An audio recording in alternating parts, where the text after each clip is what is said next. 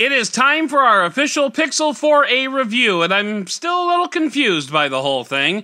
Plus, it's the debut of our You Review segment, which is exciting. I'm excited. Are you excited? Let's all be excited. It's the Benefit of a Doubt podcast.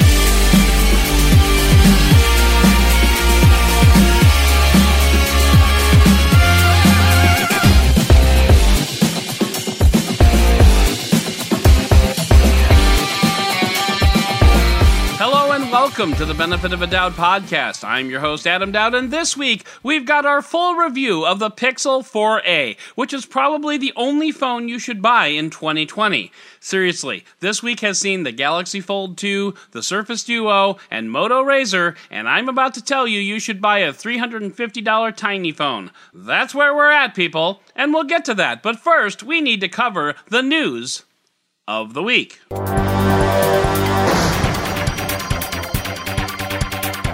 Now, before we dive into the news, I wanted to tell you that our next phone coming up for review in 2 or 3 weeks is going to be the Blue G90 Pro. We talked about this phone when it launched a couple of weeks ago, and it is in our labs as we speak. Now that I'm done with the Pixel 4a review, I'll be sliding into this phone's DMs and taking it for a test drive. Can this phone, with 4 gigabytes of RAM, be a gaming phone? I'm going to find out, but this is also your chance to get questions in for our You Review segment, so hit me up at benefitofadowd.com/contact or on Twitter at deadtechnology or benefitofdowd. I want to hear your questions, so send them on over. So now, it's news time.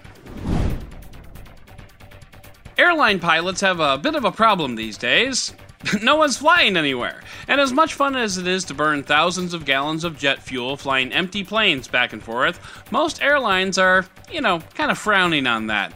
Instead, we've seen a lot of layoffs and furloughs until this coronavirus stuff can get under control. So in the meantime, pilots could start taking the stick of another flying vehicle, only this one will carry pizza or medication or hats or whatever. Even as airlines see a downturn in business, drone delivery services are starting to pick up. Amazon was the latest company granted FAA approval to start operating a fleet of drones. Now, I'm not saying that there are thousands of jobs available across the country right now, but we could start to see a shift in the industry because plane pilot skills and drone pilot skills are very compatible with each other.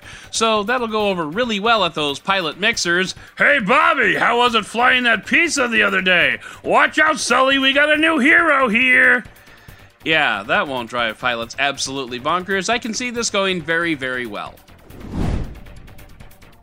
So you remember how a year ago or so, Google got sick of all the leaks and just went out and confirmed all the specs of the upcoming Pixel 45 days in advance? Yeah, Microsoft just did that this week too, with the new Xbox Series X and Series S both coming on November 10th. Pricing for the units will be $499 and $299 respectively. What's more, you can buy the Series S for $25 per month with Xbox All Access included. The Series X will run you $35 per month, and that's damn good. And I'm not a gamer, but I'm starting to think about maybe becoming one. Honestly, I'd go for the Series S because A, I'm cheap, and B, I barely have a TV. I think when November 10th rolls around, I'm going to have to take a good long look at it and see if maybe that's something we can wedge in here. Besides, if I do a review of it, it'll be tax deductible. Then again, that's all I need. Yet another console for my son to get addicted to. Besides, that one working TV is currently in my office, and no, I really don't want him playing Call of Duty next to my ear while I'm trying to write or edit a podcast. So yeah, I'm going to have a lot of hard thinking to do this November.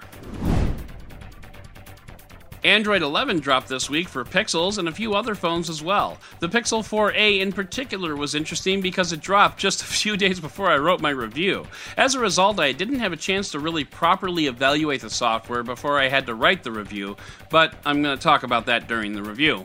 Some highlights from the update include message bubbles, which are basically chat heads but not from Facebook, and include all messengers. Built-in screen recording is a thing, which is potentially nice, and you can control your smart home from the power button, which is valuable. The controls are valuable, but the placement of them? It's kind of weird. Plus, there's some new implementations of the media player controls in the notification shade, which is nice. You can also grant one-time use permissions for things like location. Basically, it's a way to let you get past the setup of an app and you really don't want them to know your location. Gas, buddy. There's a lot more in there, so be sure to check out the link in the show notes for all the details. Supposedly, Android Auto can now work wirelessly with compatible stereos in your cars. I'm not sure what's really considered a compatible stereo, but there you go. And speaking of which, that leads us to our next two stories. Now, I'm only including these stories because I received two Android Auto-related pitches within 12 hours of each other. And the first wasn't really a pitch, but it came from a listener who pointed out this AA wireless dongle that, well, it lets you use Android Auto wirelessly in your car. That seems, I don't know, badly timed. But if you're using a non-Pixel that doesn't have Android 11 yet, this might be a handy device for you to have.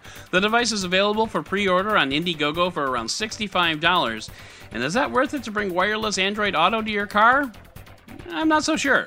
I'll plug in my phone and I'm fine. The only reason I might want a device like this is in the case of the LG Velvet or V60, no pun intended, which has the dual screen case which doesn't allow for a good enough connection to maintain Android Auto. And I would suspect that Velvet and V60 owners are a great target audience since, they're willing to pay extra money for an experimental concept that really hasn't been proven yet. Ouch? Maybe ouch, but also not untrue. That being said, I love my dual screen cases, and I won't be ordering this, so maybe I'm not the target audience. Go figure. But that leads us to our next project. Now, this one was a pitch, and all due respect, no thanks. I mean, maybe you're into it, but I'm absolutely not. The link in the show notes takes you to an Indiegogo pre-launch page for a device that I think plugs into your car's power outlet, and you plug the other end into the cable for Android Auto, and the result is an Android operating system, like a full Android operating system where you can install any app from the Play Store and run it in your car. And I say I think because the Indiegogo page isn't really explicit on details, but, there you go.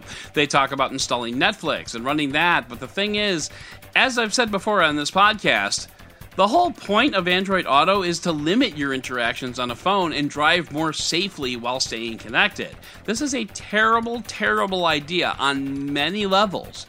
You're not supposed to have a fully loaded Android operating system in your car's dashboard. That's dangerous and just no. Plus, it's Android 9, and somehow I doubt this company is going to be real gung-ho on software updates, so overall, just no. Plus, the Indiegogo page doesn't really tell you anything about the dongle except it can run Netflix, and fine, but no. Did I mention no? So, the crowdfunding crowd is not doing well with me this week, and I'm sorry about that, but just no. And no. This week we learned that next week is going to be very, very busy for me because in addition to another interview with a really cool guest and an embargoed press briefing that I can't talk about, Apple is going to have an event next week. Rumor has it that we won't see a new iPhone. That event will come in October probably. But we're looking at new iPads and a new Apple Watch, which could be cool. Except for the fact that you have to use an iPhone to use an Apple Watch, and as cool as the Apple Watch may be, no thanks on the iPhone. By the way, I have some ideas on ways I'll be able to cover that new iPhone and some other phones that I frankly don't have the budget to get on my own, so stay tuned for those. And someone please call the ambulance for Apple and Epic this week. Good Lord, I have a 9-year-old daughter, and the drama I get from there ain't nothing compared to the sniping we saw from Epic and Apple this week. We'll start with Epic because, Epic started it. Tim Sweeney tweeted, quote, "Under Apple's monopoly, a decision not to carry a product is a death sentence to that product and shuts out all of its iOS users." A death sentence. Good Lord, man. Now, I will grant you that according to WRAL TechWire, who, by the way, I'd never heard of until this story, so take that for what you will, but Fortnite currently has 116 million users on iOS, making it Epic's biggest platform. So yeah, cutting off all those customers is potentially bad for Epic. But it's not a death sentence. There are still millions of other gamers on all the other platforms all trying to buy the latest Captain America skin. And by the way, if anything, Tim Sweeney, this is not a death sentence so much as it is death by suicide because, again, you started this whole thing. Now, this is the hill you want to die on, and to some extent I respect that. You're trying to make a fundamental change to the way things work, and you're taking a stand to do it. And again, to some extent, I respect that, but goddamn, dude, ease off on the drama accelerator, will ya? Just a touch? Of course, granted, Tim Sweeney is also talking about, quote, a product, so he's not necessarily referring to Fortnite, and I can kind of see where he's coming from in that regard. If you're an app developer and iOS decides not to carry your app, if it's an iOS app, yeah, then you're kind of screwed, but if you're an app developer, you have other options too, like, I don't know, Android with its worldwide 85% market share. So, yeah, Tim, on all counts here, you're just kind of, wrong. Or maybe he's just fighting fire with fire because in a separate legal filing this week, Apple retorted with the quote, Epic's actions have caused Apple to suffer reputational harm and loss of goodwill with consumers who rely on Apple to offer the apps they want to download, like Fortnite, with all of the safety, security, and privacy protections that they expect from Apple. This is the part that gets me. Left unchecked, Epic's conduct threatens the very existence of the iOS ecosystem and its tremendous value to your customers. Okay, so there's a lot to unpack there. Putting aside the fact that reputational harm and loss of goodwill are subjective at best, tremendous value? That's overselling it just a tad. But Epic's conduct threatens the very existence of the iOS ecosystem? Come on! To think that a single app developer represents an existential threat to Apple's precious App Store, even if Epic somehow wins this case, which a good lawyer actually might, because Apple, you are a monopoly. But even so, Apple will be free to continue to provide an App Store to its customers. And I'd be willing to bet that many, many, many developers will stay on board rather than develop their own payment systems and crap. So yeah, Apple, your slice of the pie might be a little bit smaller, but don't worry, I think you'll still be able to pay your bills. Huawei has continued to develop Harmony OS and now has announced Harmony OS 2.0, and it will debut on smartphones next year. Because it kind of has to. I'm not sure anyone realized that the Trump administration would have the staying power necessary to keep Huawei from the US market this long. Hell, he only paid attention to COVID-19 for like 3 days, and that was actually killing voters. So now Huawei is full speed ahead on its new OS, so it can still make smartphones. How it plans to do that without other American components, I'm not sure. Last I checked, there were about a dozen US companies that Huawei still relied on to make smartphones. So I'm not sure how that's going to change, but all the same, Huawei seems to have the OS area covered. But does it though? I'm just having trouble imagining a whole other operating system actually existing in the smartphone space. Again, in China, this isn't really too much of a problem because users there are used to not having Google services and work around all of it quite nicely. And the Chinese government can force Chinese developers to make Harmony OS apps. Okay, so they probably can't really, or at least I have no proof that they can, even though they probably can. But anyway, we've seen this movie, and it usually doesn't end well. Microsoft tried it, and Microsoft couldn't get it to catch on. So we think Huawei will be able to? Stay tuned, because it'll be interesting to see if they can stick it out. And it'll still be interesting to see a third smartphone operating system, even if it is probably doomed to failure. And speaking of which, CNBC reports that China would rather see TikTok shut down U.S. operations than force a sale to an American company. Yowza. Not sure if that's going to happen or if ByteDance happens to agree with that philosophy, but okie dokie, China.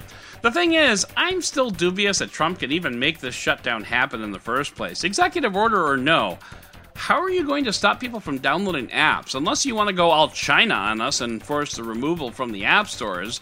And China, I can see doing that, but I don't see that flying so well in the US.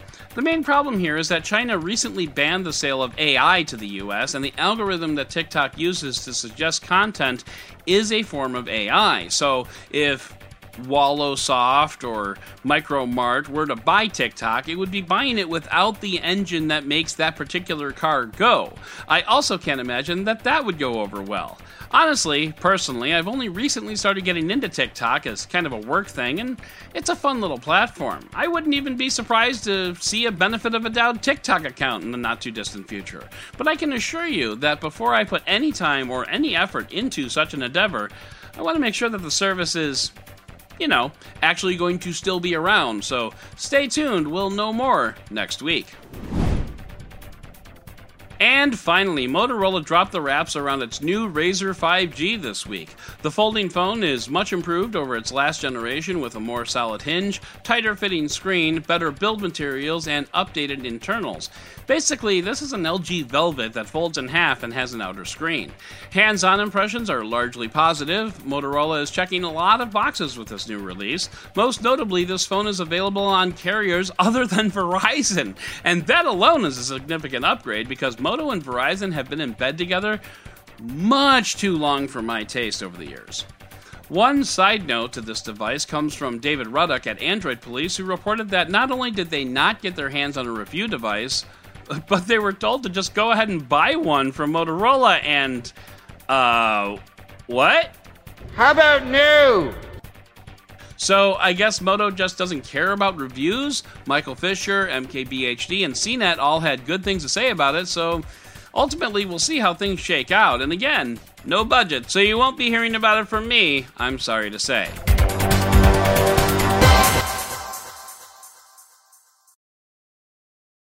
So guess what finally happened this week? The embargo on reviews for the Surface Duo dropped, and review after review poured out, all saying basically the same thing. Now, before we get into what those reviews actually said, I'm going to let Dieter Bohn from The Verge say what we're all thinking. This is trying to be a different kind of thing, an entirely new kind of thing, not just a phone or a tablet. See, Microsoft has a very, very big idea it is trying to pull off with this dual-screen Android device. This $1,400 Android device. That is ultra flagship territory. That is a big idea with a very big price tag, which means that this is the big time, Microsoft. I hope you brought your A game. Now, here's the thing. If you're going to watch any review of the Surface Duo, go ahead and fast forward to the hardware part. Why? Because we know the hardware is amazing, which is great, but it's all Microsoft allowed reviewers to actually show you up until now. If Microsoft has shown anything with the Surface line of laptops, it's that it knows how to build a great-looking machine. From the Surface Tablet, to the Surface Book, to the Surface PC, they're all really gorgeous and amazing machines to look at, hands down. No question at all, but there is a caveat here, as explained by Joanna Stern of the Wall Street Journal. So if Microsoft fixed all the software bugs tomorrow, this would be a dream device? Not quite. There are just as many scenarios, if not more, where it doesn't make sense to have two screens. And definitely not two screens that fold on top of each other. So we're going to put all this aside because this is a gorgeous device, and according to Microsoft, it's totally not a phone. You can, in the words of Michael Fisher, force it into that configuration, but it's not really meant to be that. So what gives with that embargo? Well, it turns out the software on this device is not awesome. The opinions online range from half-baked to a dumpster fire, and it's not just coming from reviewers who got one in advance. This is also coming from reviewers who bought it because they couldn't outplay, outwit, and outlast in Microsoft's little Survivor game. The software is buggy as all hell, and what makes everything better, but also a lot worse, is that a same-day update that Microsoft pushed out to the phones actually makes things better. So I can't even imagine how bad the software was when Microsoft actually put it into reviewers' hands and said, here you go, have fun. I mean, there is the old saying that you can't let perfect get in the way of done, but come on, guys, you can let not crappy get in the way of done. That's actually recommended. So what are the software bugs? Well, gestures are a big one. Sometimes the gestures just don't work at all. Swiping up from the bottom has a couple of different functions depending on where you are in the software. It can let you dismiss an app or go to a multitasking interface, but often just nothing happened. Like the phone just froze up and sat there saying, nope, nope, nope, nope, nope, nope, nope. Other times the screen actually kind of wigged out like static or interference, and it's hard to describe, but basically it looks like the screen was actually starting to fail, but then you close the phone and reopen it and hey, everything's great. And this is like all the time. It's insane that this thing is available for sale right now because this is all software, and that's why Microsoft is pushing out updates. But it's buggy, laggy, crappy software that doesn't belong out of an alpha test, let alone a beta or actually a production release. This is just really bad, and the dang thing costs $1,400. That's not really bad so much as it's an aggressive slap in the face for anyone who actually bought one of these things. Oh, and the camera? Crap on the cracker. So let's just move past that. It's really hard, but let's move past that. What is this phone? Well, it's not a phone that is attempting to create a new space in mobile. This is meant to be a small, portable productivity machine, and in that sense, I can see where Microsoft is going with this, but I keep going back to Joanna Stern pointing out that 2 screens is great, except for, all the times that you don't want 2 screens. The phone is thin enough that you can use it a single screen at a time, but it's wide enough that it's actively hard to do. Dieter Bohn points out that foldables in general seem like companies want you to be more deliberate when you're on your phone, like pick it up, complete a task, and then close it and move on. Maybe that's something we could all use a little more of. So in that sense, I will applaud Microsoft for trying something really neat and different. But this Gen 1 device is borderline unusable as it stands today. But I'm going to let Michael Fisher take us out on a positive note here, if there is a positive note to be found. Almost every first-generation product is a risky buy. Just look at those foldables I love. The first Galaxy Fold was rushed to market and got recalled. The first Motorola Razr revival had enough compromises that even I held off buying one. It's only now that we're seeing wave 2 of those products, with the Razr 5G and Fold 2 showing early signs of greatness, that we can look back and say, I sure am glad I didn't write off that whole category just because the first attempts were shaky. So here's looking forward to the Surface Duo 2. And now we're going to move on to a phone that you should buy in 2020. In fact, even if you already have a phone, you should probably still buy this one in 2020. Let's move on to our official Pixel 4a review.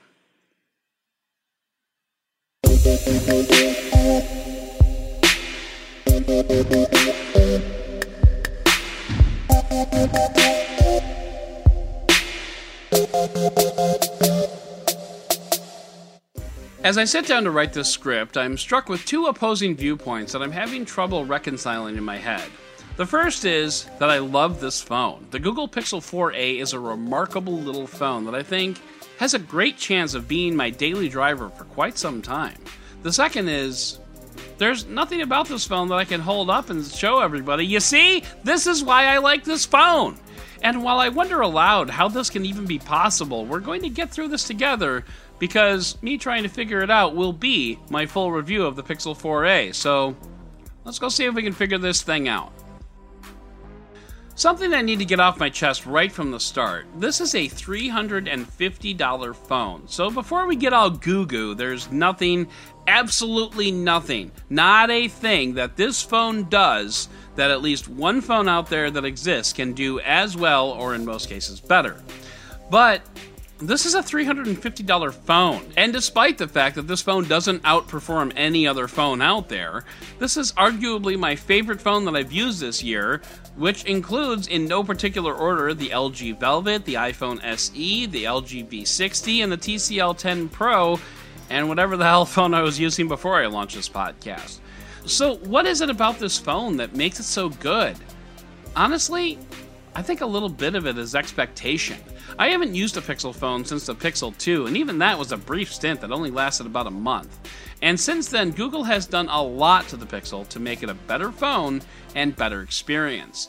And I hang out with nerds, so when nerds all nerd out about Google's phone, I get a little jelly, but now that I'm one of the cool kids and neener, I have a Pixel, so I admit, right off the bat, that might be part of it.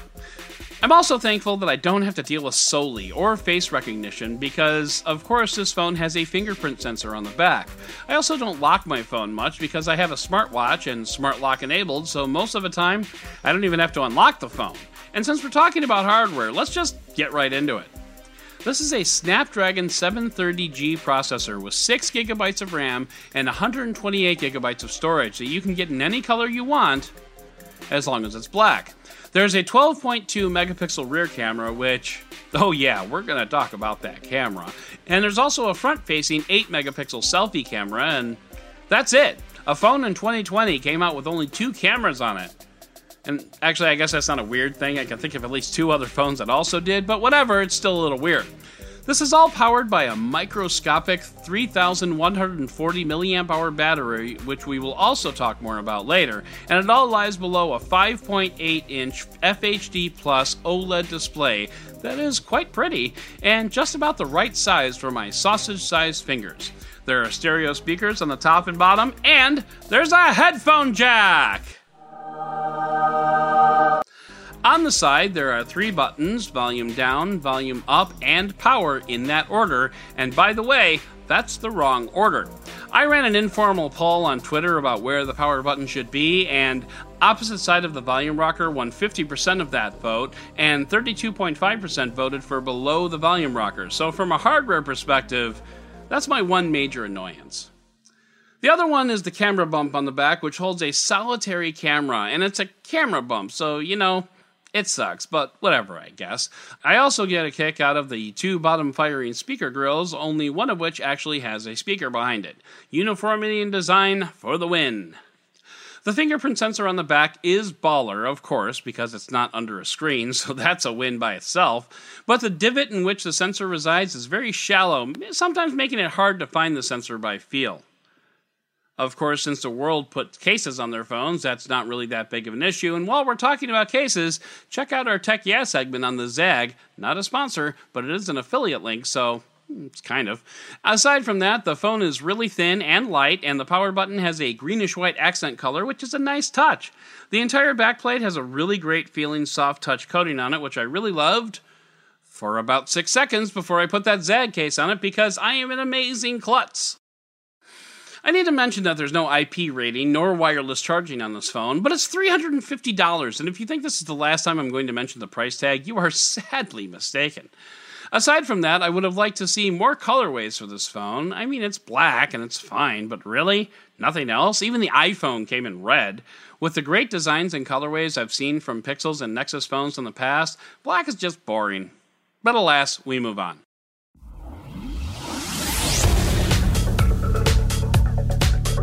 So let's talk about the software, which is genuinely the part I was most excited to write about, but there is a huge caveat here. I should note that Android 11 dropped 2 days before I wrote this review, so I haven't had a chance to test out most of the features in Android 11. I may refer to a neat thing here or there, but for the most part, when I'm talking about the software, it's going to be Android 10, which is good because I've had a couple of intermittent hiccups with the software since installing Android 11, which I'm not positive are because of the phone or the software. Most reviewers and other folks I've talked to are solid with Android 11, so I think a reset is in my future. All the same, I'll follow up with a proper look at Android 11 in a few weeks once I've had a chance to use it for a while. So the software? It's just awesome. Unfortunately, before setting up my phone, I didn't get a chance to look at just how little software the phone actually came with. It was like the Google Suite, and that's it. And that's really a refreshing experience. Then I had to go install my 165 apps or whatever later, and here we are. I actually had to create a Google folder manually because I've gotten so used to it on other devices. And what's funny is the contents of that Google folder were the only apps on the phone at the start. So what's it like using Android in the way Google intended? Well, I gotta tell you, it's pretty great. Right off the bat, I should mention that up until now, I had fought the gesture trend. I always went back to the utility belt of the back, forward, and multitasking buttons.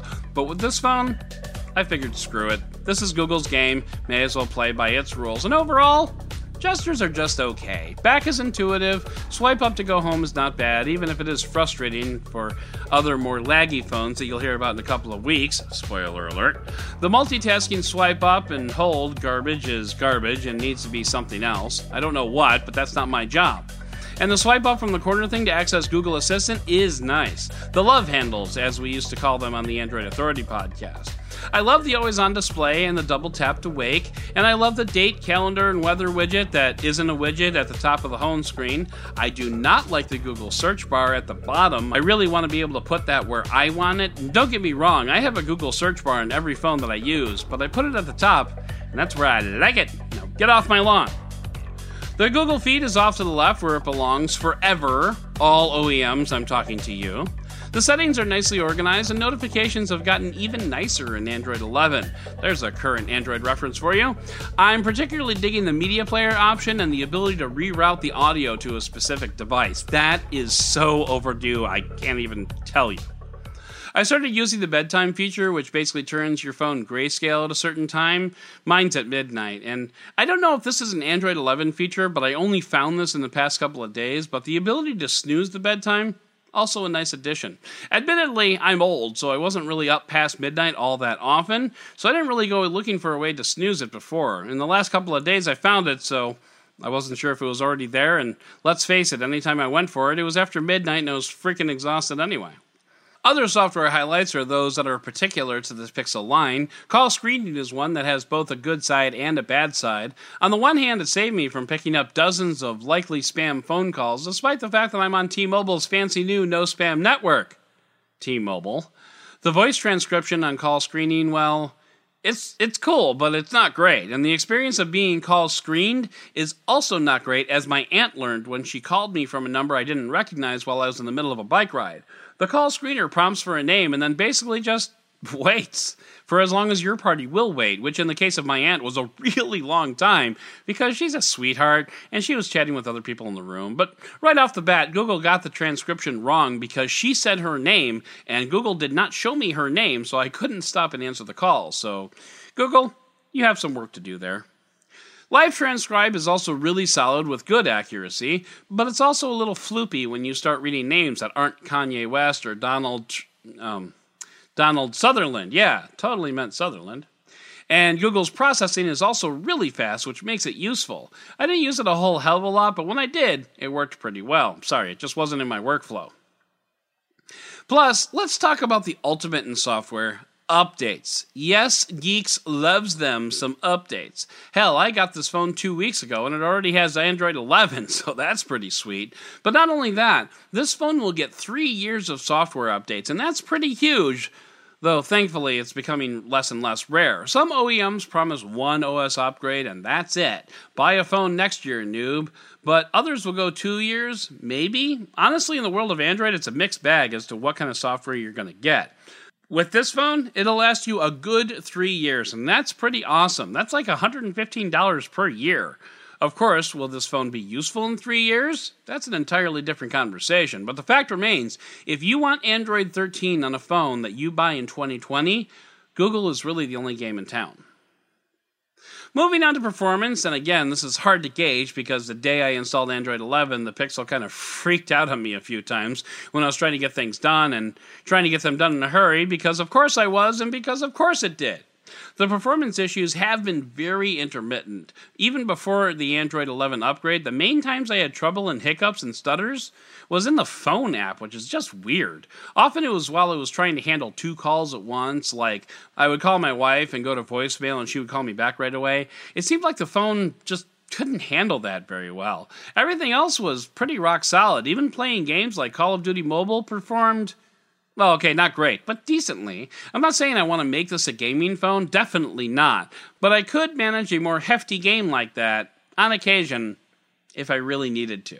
Anyway, this is not a gaming phone, so don't get any ideas. As for numbers, Geekbench comes in at 494 on a single-core test and 1478 on multi-core.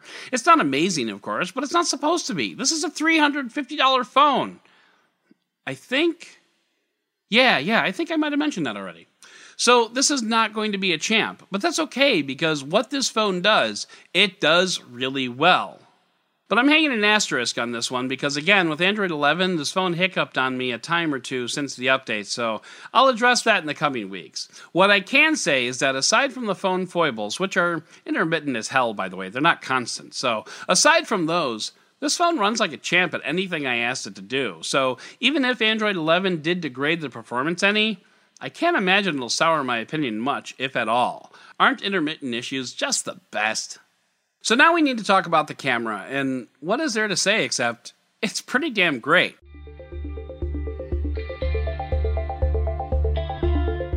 Now, I will start this off by saying, when I was taking some product photos the other day, I actually leaned more towards what the LG V60 was capturing as opposed to the Pixel. The LG V60 has cooler tones, which is what I was kind of going for in those photos.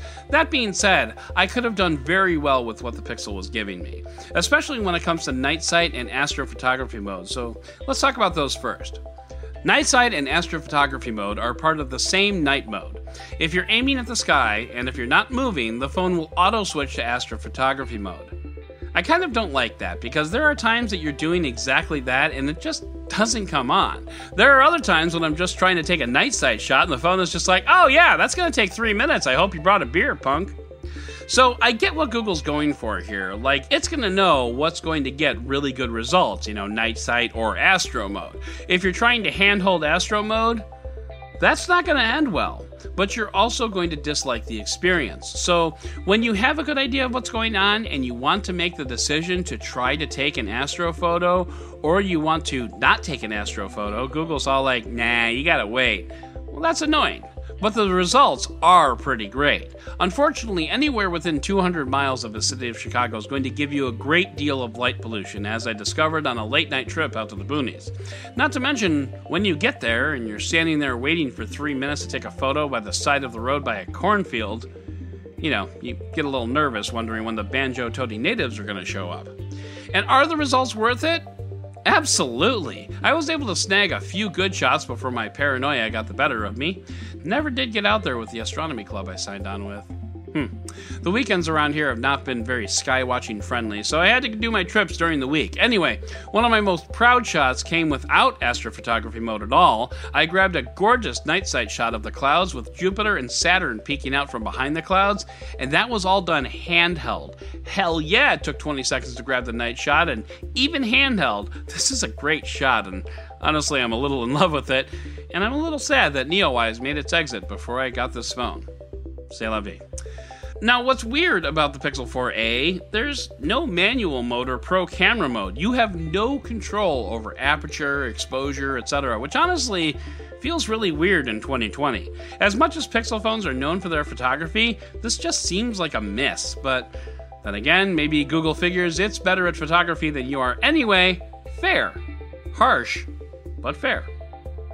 So the core experience here is to just point, shoot, and love the results, and that's exactly what you get. You get good color representation, though they might be a tad on the warmer side. Google's not a fan of shadows, so if you're looking to keep those around, you're going to be disappointed. Especially since, again, there's no pro mode. You cannot override what Google wants. Google basically just wants you to point and shoot and not worry about silly little details like that, and for the most part, the photos come out really great. Colors are vibrant, earth tones are maybe a little greener than they were in real life, but it doesn't go full Samsung, and I think we could be pretty happy about that. As for video, the stabilization is pretty awesome. I'm not talking GoPro awesome or even a gimbal awesome, but you can get steady shots in situations like a walk and talk or handheld walking shots. You're not going to be doing manual pans or anything, but the stabilization is quite good. The phone is capable of shooting 4K video at 30 frames per second and 1080p at 30, 60, and 120 frames per second with electronic stabilization. As for the rest of the photo modes, they're pretty great. I was excited to find out you can do photospheres with the Pixel, so kudos to you, Google, for keeping them alive. Portrait mode is solid. This is one of the best phones I've seen catching outlines in portrait mode. There are still some foibles, #hair is hard, but overall it's really solid. Basically, the camera story of this phone is it's good to great, and Google says you should love it, so love it! And finally, battery life, and I'm happy to say this phone is a battery pro. In 2 weeks of use, I never had to top off the phone prior to bedtime, which happened anywhere between 10 p.m. and midnight, and that's after waking up at 7:30 a.m. Of course, my use case will vary from yours, and that's not really a good indicator of battery life, but honestly, Very little is a good indicator of battery life. If you want some numbers, I'll tell you that I peaked out at about 5 hours of screen on time, with an average hovering just over 4. When I hit the sack at midnight, the phone had anywhere between 15 to 25% left in the tank, and this was my primary phone for emails, Slack, browsing, videos, and more. This is all very highly subjective. Will you be able to game all day on this phone? No. But you can get through a productive day and not worry about getting to your charger at night. I know, that's some hard science there, right? Leave me alone. And now we get to the news section of reviews called the U Review. And right off the bat, one of our earliest questions comes from the website from, I hope I'm pronouncing this right, Hayim? Would you buy this phone or a used flagship from last year, like the OnePlus 7, OnePlus Pro, OnePlus T, and the LG G8 at the same price? Well, I did buy this phone, so there you go. But no, I get what you're asking. First of all, we're assuming that a flagship from last year will be $350, and that's an allowable assumption. It's your question, after all. So given those factors, it's a close duel, to be honest. If you're most interested in camera, then the Pixel, absolutely. Wouldn't question it at all. If you're into something more like gaming, it's more of a toss-up, but I think the Snapdragon 855 will power most games better than the 730G in this guy. But if you're not a gamer, or at least not a Call of Duty Fortnite gamer, I'd grab this phone. With 3 years of updates, this phone will be up to date for a long time, and you're not going to see that from a OnePlus or an LG. And by the way, speaking of the camera, coming in from Dumb Username, we have a similar question. Is it worth buying the 4A and keeping your current phone, or trading in your current phone and getting a regular Note 20 for $350? Also a good question, and to answer, I'm just going to say I don't think anybody should buy a regular Note 20.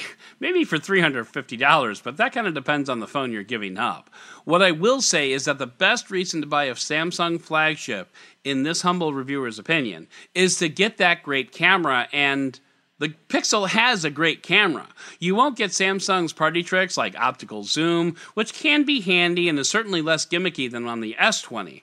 But if you get the Pixel, you also have your other phone as, I don't know, a backup, but it also depends on what that other phone is. It's got to be pretty great if you're going to get the Note 20 for $350, so maybe just keep that one. And from Meister, how does it perform? Are you noticing any slowdowns? Okay, well, I covered that in the review, but generally performance on everyday tasks is great. I need to play with it a little bit on Android 11 to make a final call, so to that one, I'm just going to say tune in the next 3 weeks or so. And finally, from Anonymous, or they just forgot to sign, whatever, we have, do you miss Soli and the squeeze gesture from the Pixel 4? Well, no. Well, no and a half, actually. I don't miss Soli at all, and in fact, on this platform, I have openly mocked Soli. It's a half-baked gesture thing that was a gimmick at best, and at worst, it was partially responsible for the Pixel 4's crappy battery life. As for squeezing, I mean, not really. Squeezing your phone to perform an action is not something I generally do, so it's kind of hard to miss what I've never had. And before we get too far in the weeds, I should fess up that I never had a Pixel 4, so I can't really say I don't miss Soli because I never had Soli, but I heard it was crap, so I'm going with that. The squeeze would be nice for sure, but not enough to deal with that crap battery, and, oh, by the way, $400 more. So that's our U Review segment, and I love those questions, and I hope we get even more. Our next phone coming up for review is a gaming phone from Blue, the Blue G90 Pro, so start sending in those questions. This is a gaming phone with 4 gigabytes of RAM, and if you can't think of 5 questions off the top of your head, you're not even trying. And so that's going to close out our official review of the Pixel 4a. This is my favorite phone of the year so far, and I really haven't figured out why still. I've laid out a lot of great reasons, but none of them are really standout features that are going to sell this phone. It's a collection of basics and basically no compromises, and that's really the thing here. This is a really good phone for an amazing price in a year that we all want to forget. Except that 2020 is the year that brought you the Benefit of a Doubt podcast. Well, it also brought you the Pixel 4a, and yes, this is my recommendation for anyone looking for a cheap Android phone. That's the end of the list. But they still can't really tell you why. It just does everything really well, and there's very little flash here, and that's okay. At $350, you don't need a folding screen, or a second screen, or 50x zoom.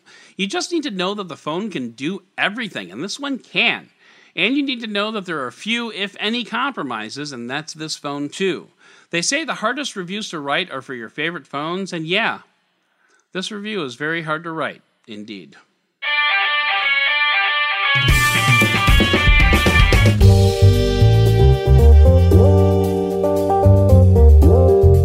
So that's going to do it for this episode. I'd like to thank Google for not sending me a Pixel 4a review device and for not giving me one clear standout reason to like this damn thing. And I'd like to thank Mr. Cliff Thomas for all of his hard work behind the scenes, but as always, most of all, I'd like to thank you for listening and for giving me the benefit of the doubt.